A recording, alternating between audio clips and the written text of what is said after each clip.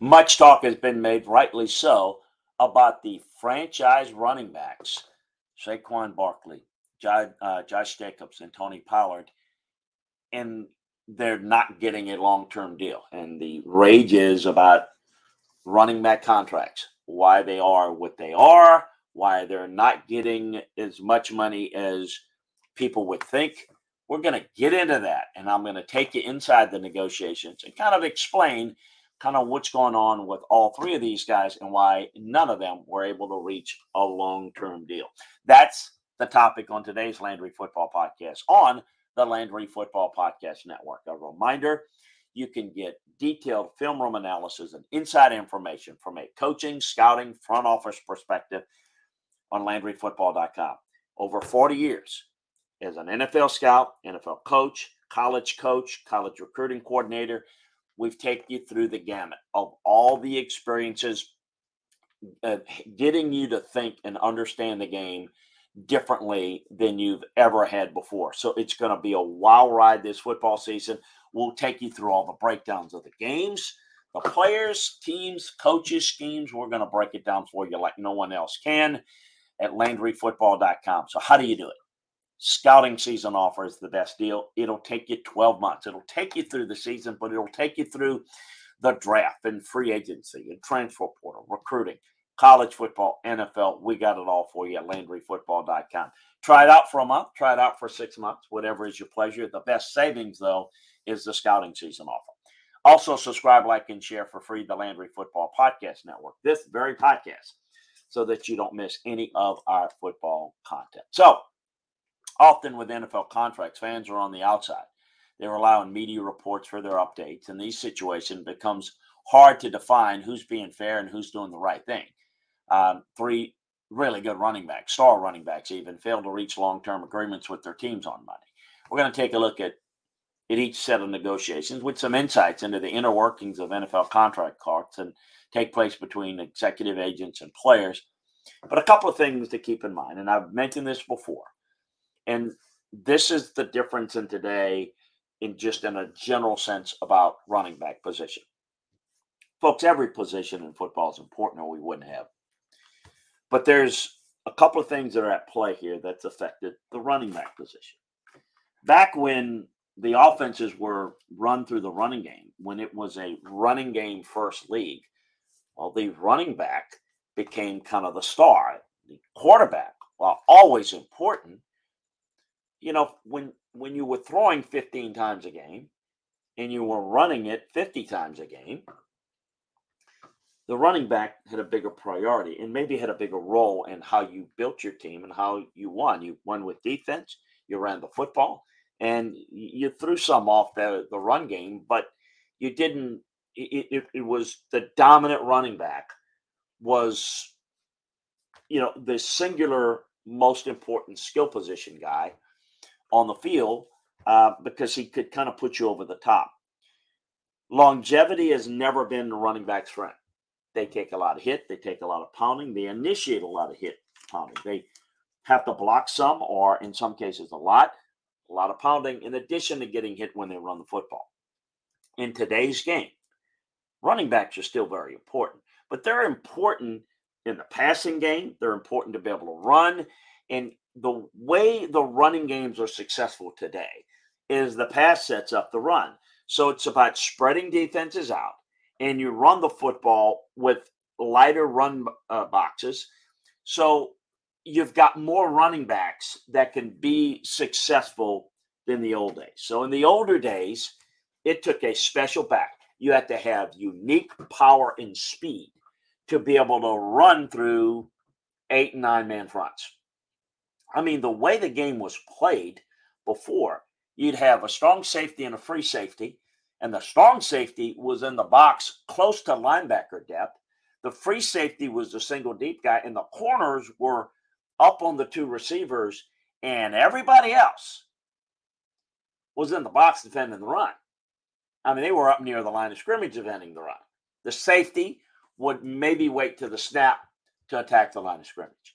So you needed to have power, you needed to have speed, you needed to be you had to make your own yardage. And you have to have a great offensive line to help you with that. Now it's not the same. You've got the spread system where receivers and more receivers are more valuable. Think about it. How often do you see two running backs in a game? Not often. But how often do you see 3 and 4 wide receivers in the game? All the time. So you have less positions on the roster, and that, certainly reduces the value of what you're going to pay a guy. Now, what you're asking that guy to do is really important, but there are less positions and more guys to choose from. And what you're asking him to do in the run game is different. Again, if you've got some speed, you've got some vision, we're going to create holes for you because we're going to spread the defense out. And so you don't have to be a power guy. You don't have to be a power runner anymore. You just need to be able to work through, read, make people miss, and, be part of the passing game. That's a different type of guy. Well, there are lots of guys like that. Football is no different than any other business. It's supply and demand.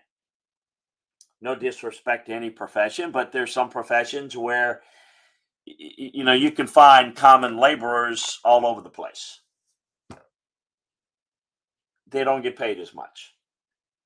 A skilled attorney, doctor, someone highly skilled is going to make a lot more money. Why? There are less of them. So it is supply and demand in real life. It's supply and demand in football. We got a lot of running backs that can do a lot of things in the passing game. So we don't have to overpay one guy, even if the one guy is special. Giants want Saquon Barkley, but are they willing to pay more money than, say, the Philadelphia Eagles' entire running back room? Well, he's a lot better than anybody in the Eagles' running back room. Yes, he is. But we have a salary cap. And if you're going to pay that much money to him, at what cost? Your offensive line, your defensive line is not as deep. Maybe you can't pay as much of the quarterback, which is more important. A big-time receiver, more important. That's why they get more money.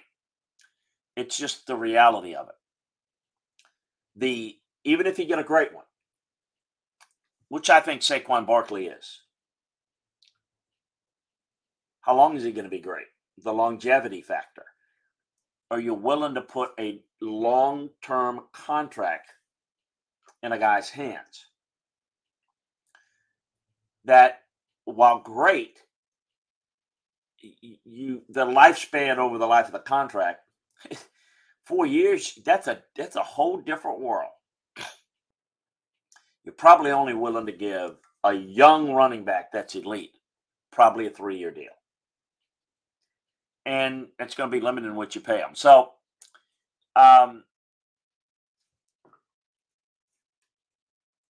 Barkley. I think if you look at this case, it's kind of pretty easy to see where he was coming from and where the Giants were coming from. Christian McCaffrey can be pointed out as someone that broke the bank.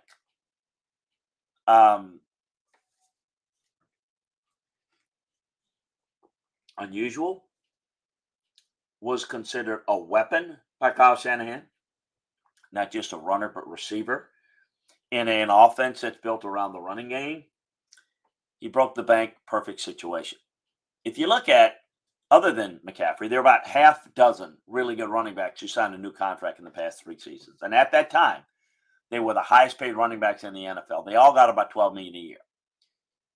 So my point is, if you just took that $12 million average and account for the fact that the cap has gone up almost $50 million since then, in today's value, the price of the top running back should probably be about $15 million, or $14.5 to $15 million a year. Now, teams may claim they won't go as high as McCaffrey's deal, but Barkley's as good or better than the group of players who got $12 million per year. I would have gone as high as $15 a year for him, no more. There's a little bigger injury risk for Barkley, but he's coming off a good, healthy year. And for Barkley's camp, it's fairly clear to put the present facts about the players earning 12 million a year annually and argue that his average should be around 15 a year. Still, the Giants seem clear that their offer has and will be consistently below that mark. I think he's the one player that I have some of the sympathy for. I think he's more important to the Giants and I think was worth going as high as 14.5 to 15. And I don't know that I agree with the Giants in that deal. Josh Jacobs, the Raiders. I think that the Raiders are looking to move on from Josh Jacobs. I think they want to do enough to appease him so that he shows up, he plays this year, and then let him go in the offseason. I think he knows that because I know it. And I think his camp knows it. So you kind of stuck a few Jacobs in his agent. It's a bad place to be. His agent could get the Raiders to agree not to tag Jacobs next season if he attends camp, but Jacobs hasn't signed the tag, so he won't get fined for missing camp. I think Jacobs will try to be as forceful as he can, is with little leverage as he has, and at least miss a chunk of camp. He should be careful not to miss too much because there's a correlation between missing a lot of camp and getting hurt. You do that, and you get hurt, and your value goes down even more. So if he's looking for a long-term contract next year, then he'd be wise to make a statement by missing some of the camp, but not too much. I wouldn't push because he'll need to have a season like he did last year to get the contract he wants. Tony Pollard. The only surprise with the Pollard Cowboys negotiation is the Cowboys tend to cave in. The Cowboys are one of the worst run organizations in terms of a front office. They are PR conscious. They want to sign a guy because it's good PR. We signed him. Without understanding that there's certain guys you need to hold your water on and not overpay. That's what happened with Zeke Elliott, and we see that Pollard's become the main guy for them, and they wasted money on Elliott. But not getting a deal done with Pollard, they risk losing a player they seem to want, which is not their history, sooner or later. And I think the Cowboys are in a chase position. I don't think they're as good as Philadelphia. And I don't think that Dak Prescott's a guy that's jump on my back type team. I think he needs a really good running game. Now, remember, Dak Prescott had to wait a long time for that deal. That's their MO. But once you get near the deadline, if you're a player you really like, they'll give in. This time was a little different. The tag is probably as higher than what they want to pay Pollard on a long-term deal. It's almost impossible to get a player, even just from a respect perspective, to accept the deal that would earn them less than they might on the tag. This doesn't mean Pollard won't be a Cowboy in the long run. He could play in Dallas next year because if Jerry says he wants him, this guy plays well this year, Jerry's going to overpay. But they missed the boat. They missed the boat because of how they negotiated in the past is certainly affected negatively how the player and his agent sees the Cowboys this year. They feel disrespected. From a Cowboys perspective, it shows that they have a little more discipline right now than they've had in the past. It's probably a good thing, roster-wise, but might not necessarily serve them well going forward. It's a strange thing in the league. Once you thought of as a slot receiver or a nickel running back or a backup running back, it's tough to dramatically change that perception. It's hard for people to make sense of the transition. We see it with Austin Ekeler. He outplayed his contract by so much, yet he couldn't get the Chargers or any other team interested in paying him. It's likely going to change when he hits the open market next year, especially if he has a good year. Part of the problem that Pollard has is that he may have limited the Cowboys in the end. Dallas needs to think about his worth because if you look at his stats and his performance, he deserves to be paid really well. But because we've labeled him in a different way, it's going to be interesting to see how things play out. Look, it's also, again, supply and demand. Let's look at another circumstance that's not the negotiation. the Chiefs taking Clyde Edwards-Helaire in the first round. I get it. It was a late first-round pick. It was a first-round pick. Great fit. Great fit for them. Ideal back. He hadn't been healthy. Well, they drafted Isaiah Pacheco, the 7th round last year. So much that he's the running back of their future. Again, it's easier to go and draft a running back in the 5th round that could become the next Pacheco or become the next Tony Pollard. They become really, really good. So why pay someone in a position where the injury factor is so great, the lifespan is so short, when you can go find other guys later and use the early round resources on other players that are tougher to find? You don't play a lot of running backs. You need a running back. You need a good backup or two, but they're plentiful to go and get. You need to have 4 defensive tackles and 4 defensive ends that can play well. So it's a priority. You need to have more than 4 good receivers on your team. You need to have 7 good offensive linemen. You need to have a good backup quarterback. You better have 8 defensive backs that can play. You better have 6 linebackers that can get it. I mean, there are other positions where you need more players. At running back, you need 3.